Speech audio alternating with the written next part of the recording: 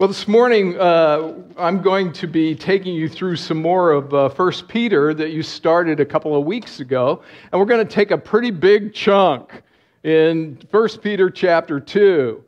Now, before we get started in all of that, I want to let you know that I've been a district officer for quite a long time, and I've known about this church. I've been here once or twice. I think I've preached here a couple of times, and we pray for you. You are a very important church in our district, and we pray for you and love you. Now, I'm serving right now as an interim district superintendent because if you all know, Bruce Martins retired back last December. But we found a new guy to take his place, and his name is Rob Chadwick, and he's going to be probably on the ground, hopefully in November. They have to sell their house in Colorado and get moved out. They're going to be living in the Vancouver area. But hopefully you'll be meeting Rob here soon. But I bring greetings from Rob to you. He's thinking about you as well. And so we pray for you as a congregation. Well, we Christians need constant encouragement, don't we? Things just don't always go the way we'd like them to. As hard as we try, sometimes things just get all fouled up. And that's because we're still human beings in human bodies with human minds and human desires and wills, right? And we just, every once in a while, kind of clash with one another, right? And we need encouragement to understand that, there's something bigger going on than all of that. And so Peter is helping us to understand here in chapter 2 of his letter that we are something far greater than what we look like. Peter continues to encourage and to challenge the people who receive his letter. Now, if you take your Bibles, turn with me to 1 Peter chapter 2, and we're going to read verses 4 through 10 together. Let's take a look at it. As you come to him, a living stone rejected by men, but in the sight of God, chosen and precious, you yourselves, like living stones, are being built up as a spiritual house, to be a holy priesthood, to offer spiritual sacrifices acceptable to God through Jesus Christ. For it stands in Scripture, behold, I am laying in Zion a stone, a cornerstone chosen and precious, and whoever believes in him will not be put to shame. We just sang about that. So the honor is for you who believe. But for those who do not believe, next slide, the stone that the builders rejected has become the cornerstone, and a stone of stumbling and a rock of offense. They stumble because they disobey the word as they were destined to do. But you are a chosen race, a royal priesthood, a holy nation, a people for his own possession, that you may proclaim the excellencies of him who called you out of darkness into his marvelous light. Once you were not a people, but now you are God's people. Once you had not received mercy, but now you have received mercy. Let's pray together. Father, we understand, as Peter did, that we are strangers in this world, that we are scattered about. But Father, you have made us into your children through the sacrifice of your Son, Jesus Christ. And because of that, we are different than what we look like. Father, how we praise you that through your work, you have sanctified us in Jesus Christ, and you have given us the gift of your Holy Spirit. Guide us as we go through this passage this morning, that we might learn from your word and be encouraged by your Spirit. In Christ's name we pray. Amen. Well, in this section of his letter, Peter uses Old Testament imagery to show that New Testament believers, both Jews and Gentiles, are in fact a new people of God, a people who have come to possess all of the blessings of Old Testament Israel, but in far greater measure. Right away, Peter is pressing home an Old Testament theme. If we look at verse 4. As you come to him, the living stone, rejected by men and chosen by God and precious to him. He starts out right away with this concept of as you come to him, or as you are drawn to him. And in using that language, he's using Old Testament language about what the priests, what the responsibility of the priests in the temple, that they were the ones who were drawn and brought into God's presence in the temple. But now Peter is telling us that we have that responsibility and privilege. So it is encouragement to know that we have the privilege to come into God's presence, but it's also a responsibility, isn't it? You have to choose to come into God's presence. You know, as I go about my days, I have to constantly remind myself, Rick, you're not here alone. Yeah, Trudy's there with me, but I have to keep saying, Rick, you're not here alone. And that gives me the opportunity to think, I can come into the presence of the Lord. Now, you know, that's a privilege. We take that privilege for granted, and because we take it for granted, oftentimes we forget to actually do it, right? I think we need to develop the habit of reminding ourselves that it's our responsibility to come into the Lord's presence. You know, the Holy Spirit's here. And the Holy Spirit can prod us a little bit, but He doesn't, stick me with a fork and tell me, remember, I'm here. Once in a while, it's my responsibility to remind myself that I can be in the presence of the Lord. Well, He's already here, right? But I have to remind myself and take advantage of that.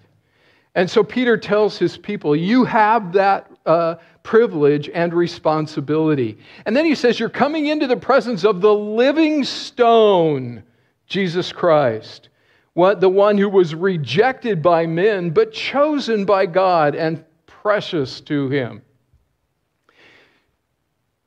Jesus was chosen by the Father to be the one to die for us, that we might have relationship with the Father. He was chosen before the creation of the world to accomplish that deed.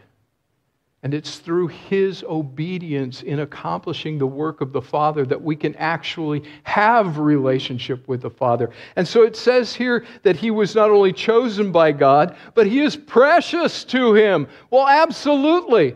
He's the second person of the Trinity. We call Him the Son of God. He is precious to the Father.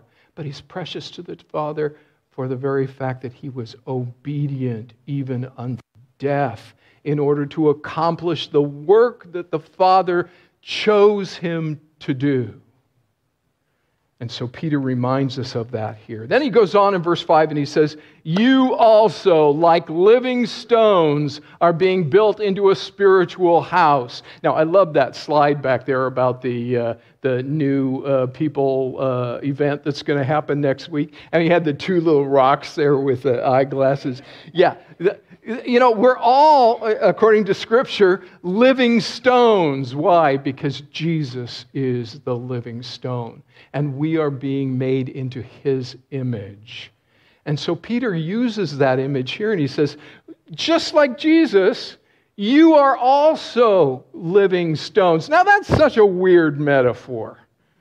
A living stone. Have you ever seen a living stone? I've never had a stone talk to me. I've never had a stone stand up and actually throw itself at me. Nothing like that. Stones don't eat. They don't sleep. They don't have baby stones. So the metaphor is really rather odd, isn't it? But Peter's choosing that metaphor for a very specific reason, because he goes on here and he says, like living stones, you're being built into a spiritual house. And so here he's helping us to understand that God is moving us as individuals into a corporate unit together. We are being made like Christ, and so he's the living stone, and we're now living stones, and we're coming together, and we're not just a pile of stones. No, we're being built by God into a spiritual house. Now, what does it mean when it calls us a spiritual house? Well, it's not really telling us that the house is immaterial, because it isn't immaterial. It's made up of us. But we're a spiritual house because we gather together as people who are influenced and affected by the Holy Spirit. And so when we come together and form this spiritual house, we are doing so with the very presence of the Holy Spirit involved in the process. That's what causes a spiritual house to be formed. And Peter's bringing up this idea because he's making a big transition here and helping us to understand that everything God did with the people of Israel in the Old Testament, he is now completing with the people that are coming to Christ, both Jew and Gentile, after Jesus' death and resurrection. And so we are becoming the temple, the spiritual house, and we do it together, corporately. Now we're all, present-day Oregonian Christians. And one of the problems with being a present-day Oregonian Christian is that we all think that we can just do it all on our own. Okay? We all kind of had that feeling, why do I have to go to church? What's the whole point? Well, it's this, because you need one another. You cannot be a spiritual house on your own. You need one another. Now listen, we live in a culture, just like Peter was dealing with in the first century, a culture that sees us as strangers and aliens, right? People think we're nuts. Okay, well, it's okay. You can think we're nuts, but we're nuts because God has done something in our lives, right? And we need to come together and support one another in this process of being nuts in this world. All right?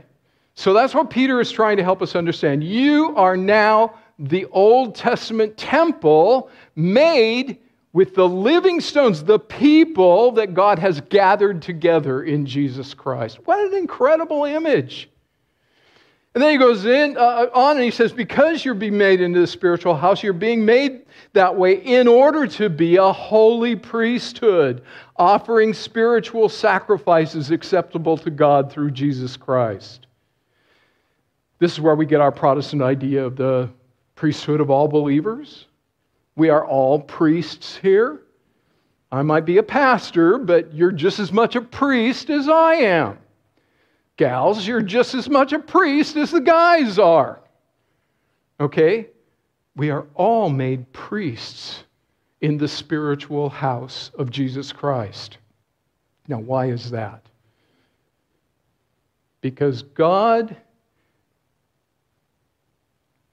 how can I put it, is working out an incredible experience. He's working out a way to show the world who He is. In fact, in Ephesians chapter 3, Paul says it this way. Sorry, it takes me a while to get there. Ephesians chapter 3, verse 10. His intent that was now through the church, the manifold wisdom of God should be made known to the rulers and authorities in the heavenly realms. God is using us to show the rulers and authorities in the heavenly realms and the world. He's using us to show them what His will is. Sometimes I think, God, just come down and tell everybody what your will is. That would be a lot easier, right? And God says, no, I want you to be my mouthpiece in the world. Okay. So I have some encouragement here. God wants to use us. God wants to use me. That's encouragement. But I also have responsibility, don't I? A challenge. I need to allow God to use me. I can choose to sit at home and watch TV, or I can allow God to use me. Well, so here it says that we are holy priests offering spiritual sacrifices. Actually, that's what Matt helped us to do this morning. As Matt's up here with the other guys in the band and they're playing the music and we're singing along, we are offering a spiritual sacrifice to God. He smells it and it smells good. He likes it. And that's what we're doing. We're worshiping God together. And, we can't do that just on our own. I mean, you can worship on your own, sure. But what's the difference when we come together as a spiritual house together and we worship together? It's magnified, isn't it? And that's what we do when we come together. We're acting as priests, worshiping God, giving Him acceptable sacrifices through Jesus Christ. Now Peter's going to do something really interesting, and I love this section because I can hear Jesus teaching. You think of Peter here when he's writing this letter. It was in the 60s, and then you think of Peter when he was one of the disciples back in the early 30s, and Peter just didn't quite get it. As Jesus was teaching back then. He's getting quite a bit of stuff here, but back then he just didn't get it, right? And Jesus would teach. And one of the things Jesus taught about was the fact that He was the stone. He used that image more than once and quoted these passages that Peter's going to quote. And so I hear Peter going, oh, that's what Jesus told us about Himself. That's why we call Him the living stone. That's why we are now living stones, because Jesus taught us to think that way. So he goes on and he helps us understand it by saying, look, in Scripture it says, see, I lay a stone in Zion, a chosen and precious cornerstone, and the one who trusts in Him will never be put to shame. Now that's very important because in that day, the culture is what we call a shame culture. You live with your family group, with your town, everything else, and you don't do things to bring shame on yourself and your family. That you just don't do that. Okay? And Peter is helping us to understand that Jesus will never put us to shame. Yeah, we're nuts. We're crazy people in this society, but Jesus will never put us to shame. Others might think we're shameful, but Jesus doesn't. He's the cornerstone. He is precious, and our trust in Him results in the fact that we will never be put to shame. Now Peter goes on, verse 7. And I love the translation that you had up here because I've got the NIV in front of me, and in the NIV it says, now to you who believe this stone is precious. Well, yeah, that's true, but that's not really what the Greek says. The Greek actually says, therefore, the honor is to you, the believers. I think sometimes our translators have this problem with the fact that they don't like it when the honor comes to us. It should always go to God, right? Well, yeah, the honor goes to God. But here in this verse, Peter is telling us that because we trust in Jesus, the cornerstone, then honor comes to us. God honors us because we're willing to trust Him. Wow. That is encouragement. But it's also a challenge, isn't it? I need to continue to put my trust every single day in Jesus. Now he goes on to say, but those who do not believe, the stone the builders rejected has become the capstone or head of the corner. The stone here that they're talking about is when they begin building a building, they have to dig out a foundation and they put in the first stone. And it's a great, big, huge stone that they put down, buried in the ground somewhat. And it's the first stone. And everything else has to line up with that stone. But notice, it's buried in the ground a bit. And if you don't watch where you're going, you could trip over it and fall. And that's the kind of stone that Peter is referring to here. So he says, the stone the builders rejected has become the head of the corner, and the stone that causes men to stumble, and a rock that makes them fall. Jesus is the one who causes people to stumble and fall. That is so hard to say. I know when I was young, I grew up in the Lutheran church, and I learned a lot. And I believe that the Holy Spirit was working in my heart and mind as I was growing up in my teens. But when I went to college, I just kind of threw the whole thing out. I don't want anything else to do with this anymore. Don't want anything. And I started stumbling over the cornerstone. Fortunately for me, the Holy Spirit just kind of got a hold of me and said, Rick, you're being really stupid right now. And there was one night where I was standing in front of a mirror and I just suddenly realized, this is who I am, and I'm going to die someday, and I want to be with Jesus. And an old Baptist hymn came up, and you have to understand I was a Lutheran, and we made fun out of old Baptist hymns. And this old Baptist hymn came up, Jesus, Savior, pilot me. I had no idea what I was saying, but the Holy Spirit knew. And that night, my life changed. I tripped over the cornerstone, but I found Him in the process. But Peter's telling us here that people who do not believe disobey the message, and that is what they were destined for. Whoo, boy. Anybody else want to come up here and preach that verse? This is one of the hardest verses to try to deal with. You know, we talk about the fact that God has chosen us from the very beginning of creation. He has chosen us to be His people, right? And we go, hallelujah, thank you, Lord, right? And we can be encouraged by the fact that we are preordained, chosen by God to be His people. But there's another side to all of that.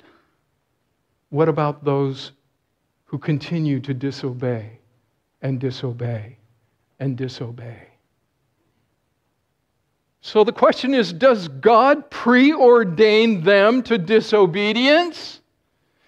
I'm not quite sure that's what Peter's actually saying here. But let me help you through this just a little bit. This is not easy. You are God's chosen people, but when God chose you, He passed over others. And they are disobedient.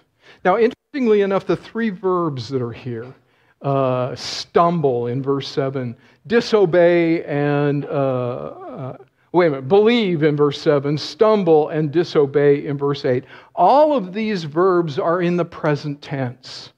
And so I could translate this, these people are presently not believing, presently stumbling, presently disobeying.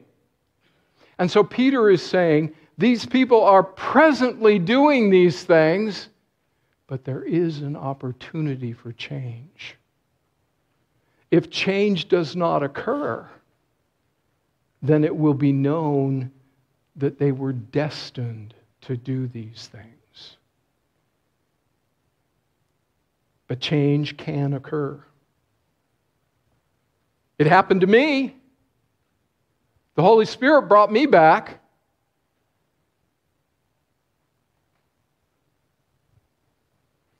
This is a difficult verse. You know, we have to understand that nowhere in Scripture does it say that everyone will ultimately be saved. I wish it did say that. Now, if it did say that, we wouldn't have to gather together anymore, would we? We'd just go about doing our own thing. Who cares? God's going to save us anyway. But that's not what Scripture says. But is God responsible for their disobedience? No, not one whit. He didn't cause their disobedience. They're responsible for their own disobedience. The blame is theirs. God elects some for salvation, but He passes over others. Now, this is really hard teaching, but it is always given in Scripture as comfort and encouragement to those of us who believe. It's comfort to us that we have been chosen since before the creation. It's encouraging to us that God actually chooses us and cares about us. Sometimes we can think God is so far out and so big that we can't really deal with Him. But these verses are telling us that He knows us intimately. And He has chosen us for His very purposes. That's what it means to be a child of God. It's important for us to take a look at these verses because it tells us that God is in charge of this whole mess. He's in charge. Now, you know, here lately with this new telescope and everything that they have out in space, and they're looking at the universe, and they're telling us some absolutely incredible things about the universe. And I look at all of that, and I just go, wow, God, you're in charge. You understand all of this. This is all you're doing. It's amazing. But I also have to understand that God is in charge of my daily routine. And so I can open up my life to Him and let Him be fully in charge. Now, this is all God's work. Our faith and trust in Jesus comes as a gift from God, and believers are first chosen, then come to faith through the work of God, through the Holy Spirit. Now, Peter has already pointed out the divine nature of our calling when he said in chapter 1 that we are elect aliens in the world, chosen according to the foreknowledge of the Father. And He has given us new birth into a living hope. But now, we are God's chosen people. And so Peter continues on here in verses 9 and 10. You are a chosen people, a royal priesthood, a holy nation, a people belonging to God, that you may declare the praises of Him who called you out of darkness into His wonderful light. Once you were not a people, but now you are the people of God. Once you had not received mercy, but now you have received mercy. The church is replacing Israel. The church is now accomplishing the things that Israel failed to accomplish. And how are we able to do that? Because through the power of the Holy Spirit, God has made us into this royal priesthood, a holy nation, and a people that belongs to Him. God has been at work to do this, and He's even chosen people out of the Jewish family and Gentiles. Oh my goodness. We just don't have a sense of what that means. It'd be like today, you choose people from every tribe, every language, every culture, every color, every whatever, and you put them all together. And you say, these are my people. So what separates us? Nothing. Social status? Race? Whether you're male or female? Nothing. Why can't we get that in our heads? Please, people, recognize that when you see somebody from another culture, another language, another skin color, they are your brother and sister.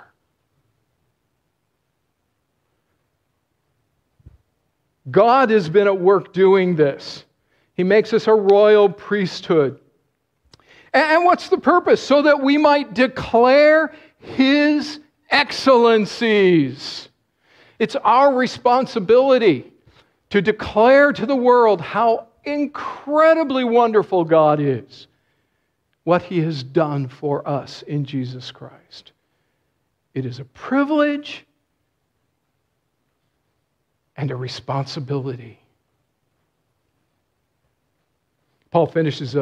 Peter finishes up here really quickly by saying, once you were not a people, and now you are the people of God. Once you had not received mercy, but now you have received mercy. The word mercy here is the word chesed.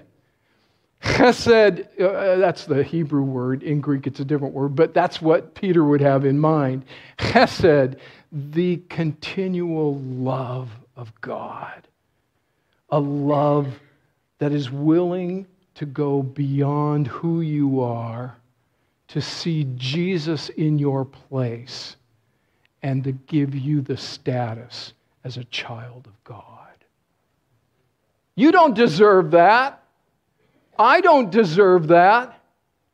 But God does it because He loves us. Wow. So, Peter, the guy who, just couldn't quite get it right in the Gospels. The guy who, when Jesus said, I am going to go to Jerusalem and they're going to put me to death and the third day I'm going to rise from the dead, blah, blah, blah. And Peter would go, no, you're not. Don't do that, Jesus. And Jesus says, get behind me, Satan. This is that same Peter. You think the Holy Spirit's been working with him over time? I think so. And He's able to teach us these amazing truths about who we are. We are a new temple, bound together as a spiritual house in Jesus Christ through the power of the Holy Spirit. We are priests in that temple. We are a royal priesthood in that temple. We are a holy nation, and we belong to God. Okay, now, as you go from this place, you go out of the parking lot, you go right or left to wherever you go, to your houses, then you spend the rest of the week working in the real world, right? Right? Well, what does this mean for you? No matter how you're pulled. Let's say right now, are we pulled a little bit politically? Right and left, whatever? No matter how you're pulled, don't be pulled horizontally. Be pulled vertically. Be pulled to Jesus. And so as we go out from the parking lot here and we go into our days, we need to be pulled to Jesus. You are a priest in His temple. Be pulled to Jesus. Let's pray together. Father, how we thank You for Your word that encourages us and challenges us. And Father, as we look into Your word, we realize that there are things here that we can barely understand. Images that, Father, are difficult for us. I mean, what does it mean to be a living stone? But, Father, you use these images and ideas in order to help us to grow. Lord, if we have questions about how you do things, about how you choose us and pass over others, whatever, Father, if we have questions about these things, Lord, guide us through the power of your Holy Spirit to simply come to you and say, God, help me understand.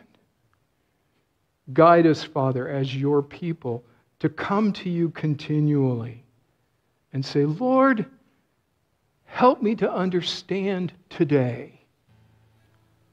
And Father, in our culture right now, we need your guidance to keep us looking vertically rather than horizontally. Father, continue to pull us to yourself through your Son, Jesus Christ, by the power of your Holy Spirit. We offer you ourselves that you will do just that. In Christ's name we pray. Amen.